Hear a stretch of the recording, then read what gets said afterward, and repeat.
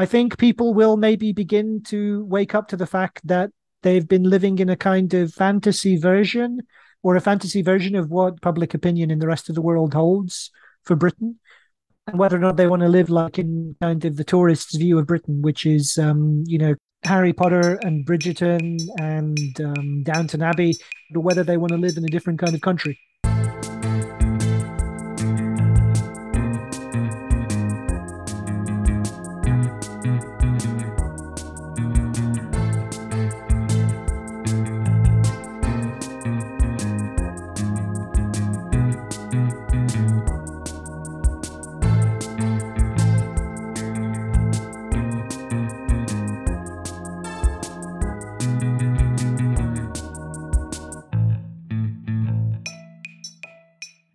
Hello, dear listeners. I know that the death of any public figure can present a difficult time in your life and in struggling to deal with the range of emotions that an event like this may throw up. Bunga is here for you, and we're here to listen, to talk, to converse, or just to be a shoulder to cry on if that need to be.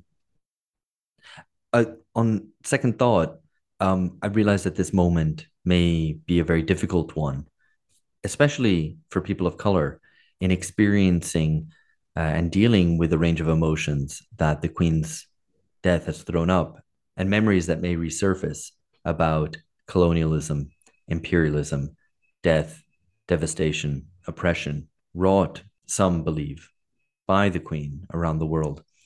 So I believe this is a difficult moment for all of us, for myself, Alex, for George. Hi, George. And for Phil. Hi, Alex. Hi, Phil.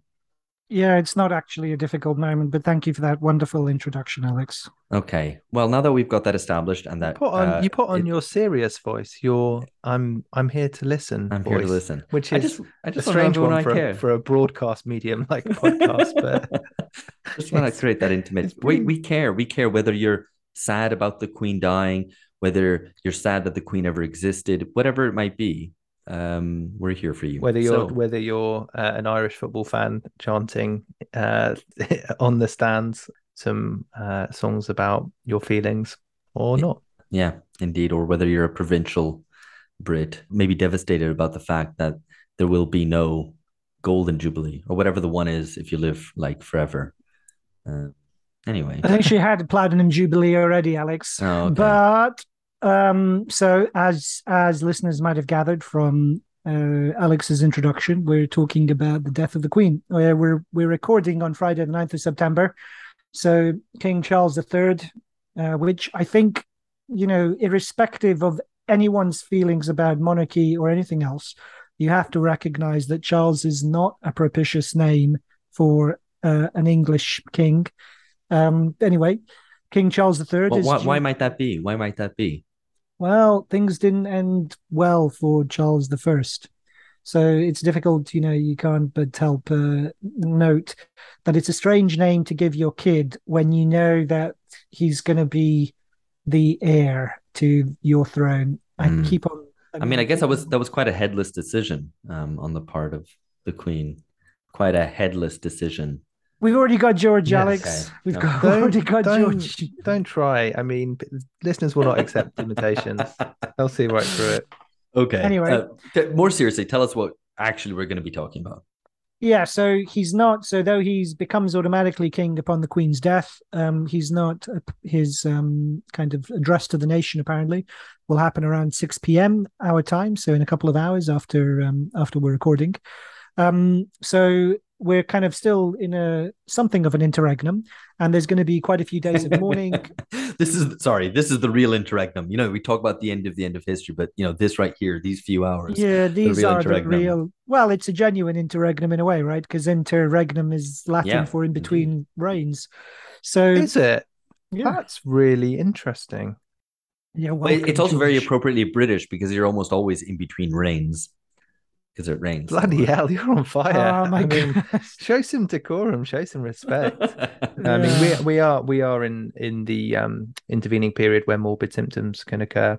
Hence why we're recording. And bad puns, maybe some of those morbid symptoms. Okay. So, but what we're talking about is the death of the Queen, with specific reference to some pieces. We've culled some pieces regarding kind of obituaries and reflections on her death. And we wanted to think about kind of, her public role, and also the what her death might portend for the future of the British state, but also think about it in a bit more of its global significance. One of the few kind of things that came out of it that I found quite pleasing to me was the fact that Brazil has declared 3 days of national mourning for the Queen. Because the reason I have to explain to listeners why this is pleasing to me, because Alex, dear listeners, he's a Londoner to his marrow, to the tips of his fingers. A Londoner, a Hoxtonite. what? He's a Hoxton hipster, and no matter where he goes, he'll never be able to escape his roots. And so the fact that he went to a country that is a republic, has absolutely nothing to do with the British Empire, doesn't even really have any links to Britain to speak of, and yet still declares 3 days mourning for the Queen, I think the world is trying to tell Alex something. Well, I mean, he should come home. That is entirely down to Bolsonaro, who and I've discussed this with various Brazil journalists and analysts, trying to figure out why he's actually done this and declared the 3 days of mourning, which have no practical implication, by the way. And none of us could really figure out a reason. It's just Bolsonaro's randomness. He probably thought that everybody around the world was going to do it. He maybe wanted to seem statesman-like and then declared it, which is weird because he's also very happy to be a pariah most of the time as well. So anyway, I thought there was an element of haven't the Bolsonaro family been flirting with some of the old Brazilian royal family? Well, so there is within the Bolsonarista base some monarchists. I mean, it's very very minoritarian, but literally minoritarian. But it's a very small minority of his base, but they're there. And recently, Brazil celebrated its independence, and it's also it becoming a republic. And they brought the old emperor's heart back to Brazil. I mean, completely farcical thing. And it's funny because Bolsonaro is a recurrent critic of other politicians, especially the Workers' Party's expenditures on public events and stuff. And then he obviously pays to get the embalmed heart of the old emperor shipped to Brazil from Portugal. Anyway, all very farcical.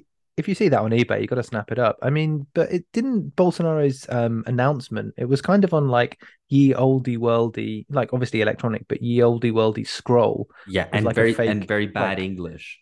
And I do want to seal. Yeah, it's just fucking. It was an naff. I do want to emphasize, or really send out this message that there are Portuguese to English translators who are native in English, who are available for work and don't charge very much. So where to find me. Happily work for Bolsonaro. We'll happily work for Bolsonaro. Yeah.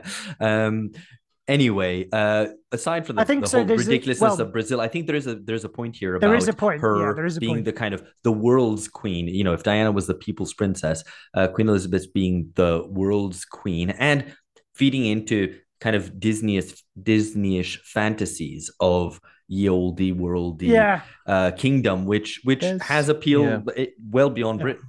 So there's 15 governments outside the UK where the Queen is head of state, and 36 other nations of the Commonwealth where she's a symbolic figurehead. So there really is that's obviously not the whole world, but there is a factual basis for considering her to be the queen of the world. It's more than that though, because it's like, there's so much interest in places like Brazil, or even some marginal political opportunity for somebody like Bolsonaro to declare days of mourning. The fascination in the US, the very fact that the republic, which separated from Britain, is lowering its flags to half-mast on Nancy Pelosi's and Joe Biden's kind of orders. I mean, it's genuinely like it is a global moment. And I think this will kind of the global attention, which will only intensify over the next few days as heads of state begin to arrive for the funeral, as the cameras descend to kind of watch all the pageantry and all the glamour, which interestingly, is relatively recent. And this is one of the things that The Guardian, that the listeners will find in the show notes, is that this was it's a fairly recent innovation, the kind of the pageantry of the royal family, and that it has corresponded to the democratization of Britain, in fact, that there is kind of greater pageantry and glitz, I suppose, associated with royal family state occasions. Anyway, the point being that this, I think, will the fact that Britons inhabit kind of will feel like they're at the center of the world's attention. Once the camera is kind of turned to something else, and there's plenty going on in the world to kind of draw their attention, I think that's when the kind of actual impact of the Queen's death will begin to be felt. Hey there, you've reached the end of a short excerpt from an episode that's been released only to our patrons. If you'd like to join us and gain access to around 2 Patreon exclusive episodes a month, please go to patreon.com/bungacast. We'd love to have you.